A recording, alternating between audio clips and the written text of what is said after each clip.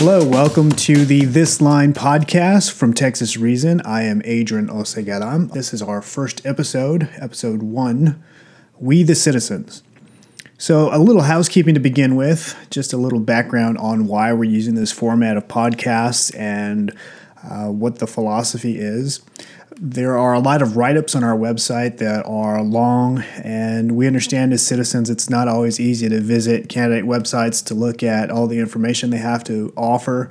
So we wanted to provide a podcast as a different format that you could maybe on your drive home from work or to work, listen to these podcasts to get an idea of how this campaign kind of looks at issues and to share some ideas with you.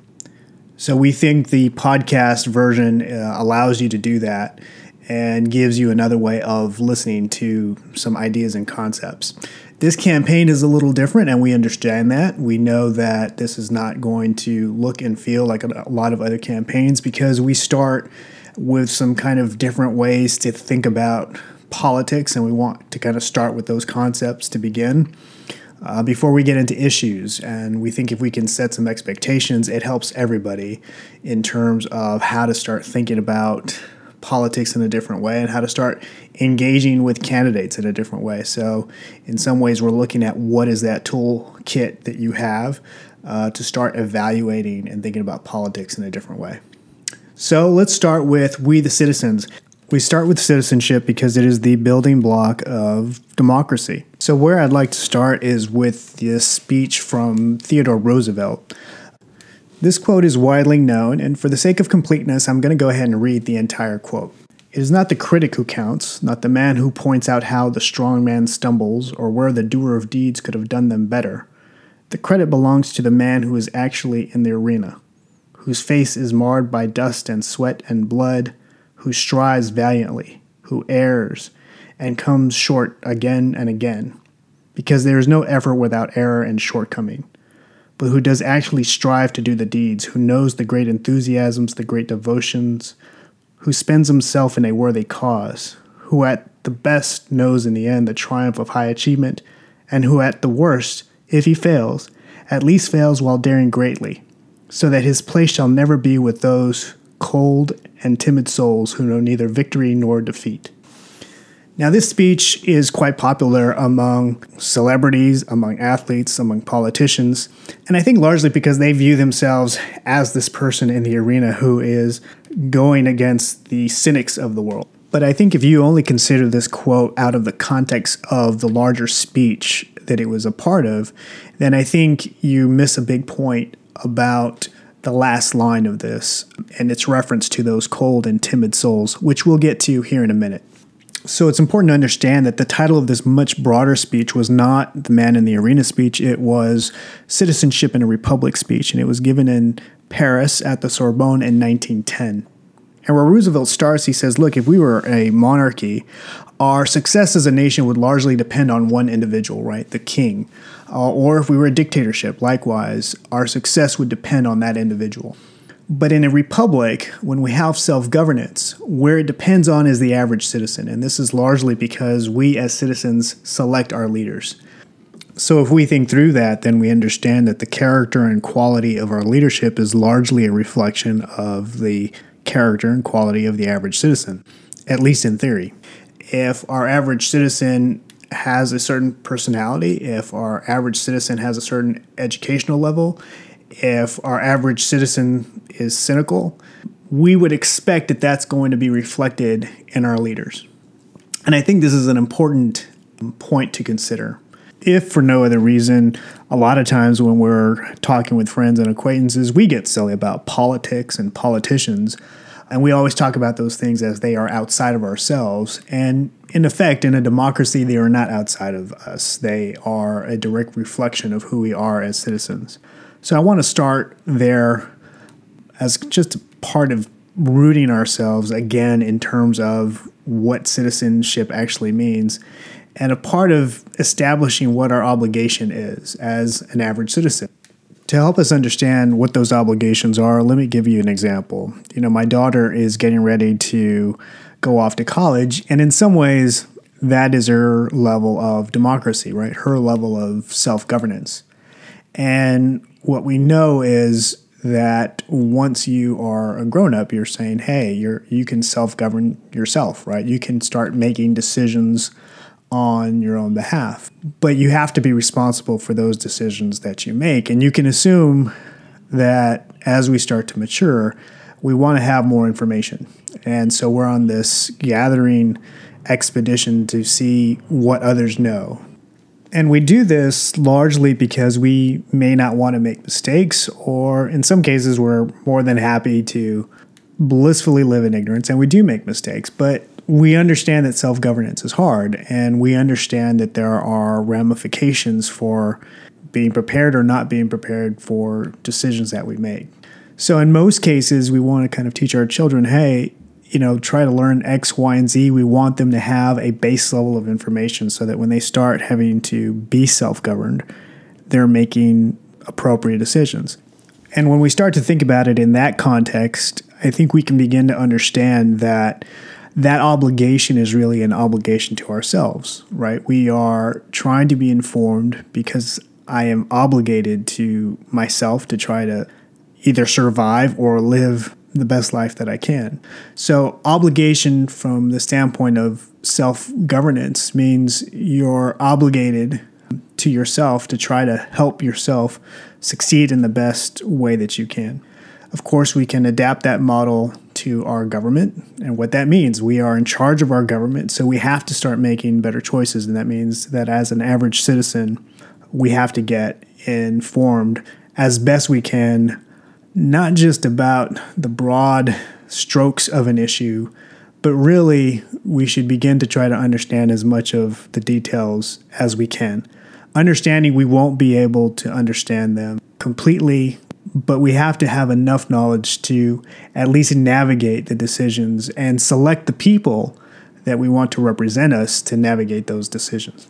Okay, this brings me to the second point, which is how complex are the issues that we face today?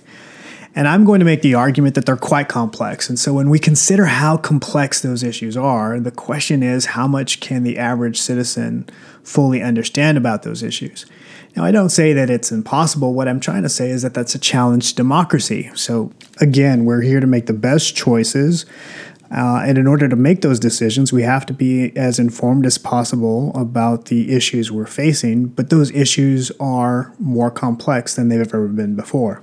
So just as one example, consider healthcare. Not only are you looking at complex models of insurance, whether it's public insurance or private insurance, those are insurance models separate and apart from the cost structures for physicians, hospitals, prescription drug companies, and of course, all other service providers that are related to healthcare.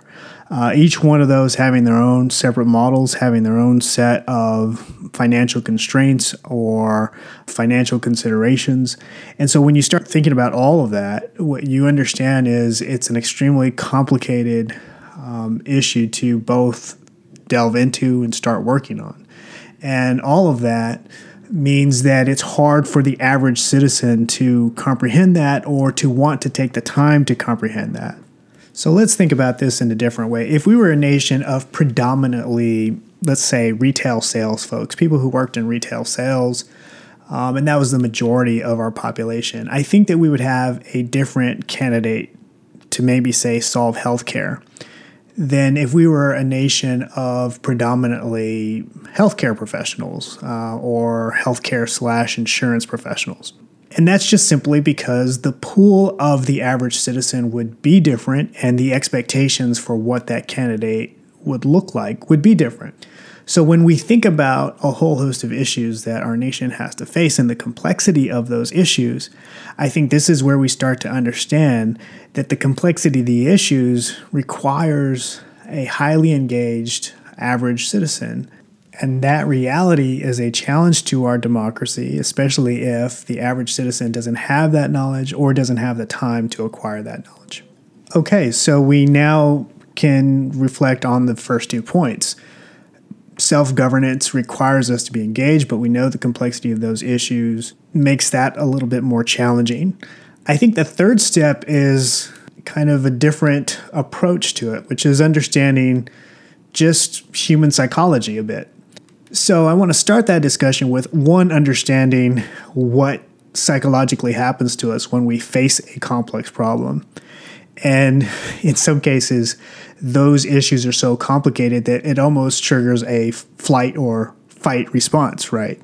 We either want to flee from the issue and just not deal with it, or we end up fighting the issue by believing the issue is either not real or doesn't exist. And I think that's a normal response to very complex issues. Beyond the complexity of the issues themselves and our psychological reaction to complex issues, I think it's important just to understand psychology more broadly. This gets to that portion of the Theodore Roosevelt speech that talks about those timid souls, and here we're really talking about the cynic. So a lot of what Roosevelt was getting at that speech, the vast majority of that speech, was more of a call to warning for the arena. It wasn't an inspirational speech for the man in the arena as much as it was a call of warning to the arena. In other words, we end up becoming cynical in our own right as participants in the arena who are observing leadership. But in the case of democracy, not only are we observing our leadership, we're choosing our leadership, which complicates the matter even more so. But Roosevelt talks about a lot of these challenges in this particular speech. He'll talk about media that maybe doesn't report on things that are very productive, but rather maybe sensationalizes issues. He'll talk about the fact that many times we get caught up in the oratory of candidates as opposed to trying to get to the core of their belief systems, or maybe we don't follow up on their oratory to make sure that their deeds actually reflect what their words kind of inferenced. But I would also venture to say that our modern politics never gets to that point of even being able to decipher what a candidate really stands for in terms of the process of solving a problem. So we normally understand that a candidate wants something. They're really great at giving rousing speeches about things that we need, but we don't always get a sense of their approach to analyzing an issue. And that can come back to, again, knowing that they're also playing a psychological game and that they either know that you're going to get frustrated with complex issues and or they're playing to the cynic as opposed to playing in opposition to the cynic. That means that they understand that the arena is cynical, and in order to appeal to that arena, they become cynical themselves, knowing that they are trying to appeal to being critical as opposed to being a problem solver.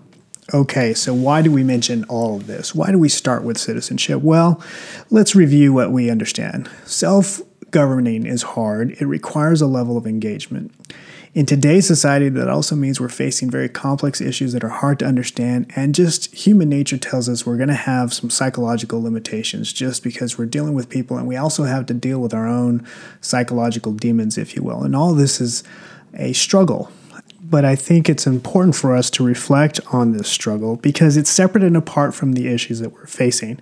A lot of this campaign cycle, you'll hear a lot of politicians talking to you about these are existential threats and this issues or that issue is an existential threat, and they'll make the issues themselves the challenge, which is absolutely true in a lot of instances. But democracy itself, the challenge of self-governance, has in and of itself some issues that are a challenge in modern times that we should at least reflect on and be aware of. Let me conclude by giving you some homework.